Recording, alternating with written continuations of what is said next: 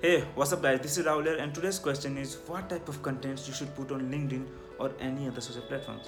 See, it's quite a tricky question because there is no hard and fast rule that if you are in this industry, you have to put this type of contents, and if you are in this industry, you have to put this type of contents. No, the type of contents you have to focus is completely depends on the target audiences you have.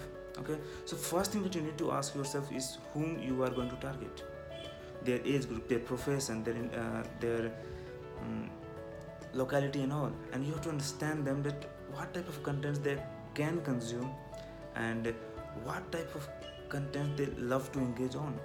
Because if your target audiences are from 18 to 25 age group, then they may love to engage on the video content. But if your target audiences are from 40 to 60 years old, then they may not love to engage on video contents, and that's what you need to understand, that's what you need to find.